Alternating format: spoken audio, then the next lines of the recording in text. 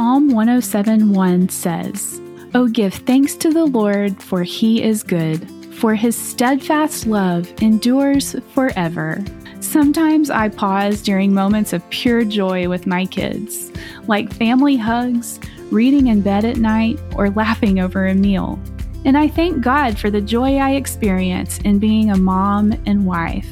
But not every day is easy, and it can be hard to feel thankful. Throughout Psalm 107, we are called to thank the Lord for his steadfast love. The psalm reminds us that God is constant and unfailing, even when we constantly fail. You can tell God how you have sinned or even reached your wit's end. When you do, God will meet you with his steadfast love. I'm Jill with New Mercies for Moms. For more encouragement, find us at kvne.com. Press on, Mama!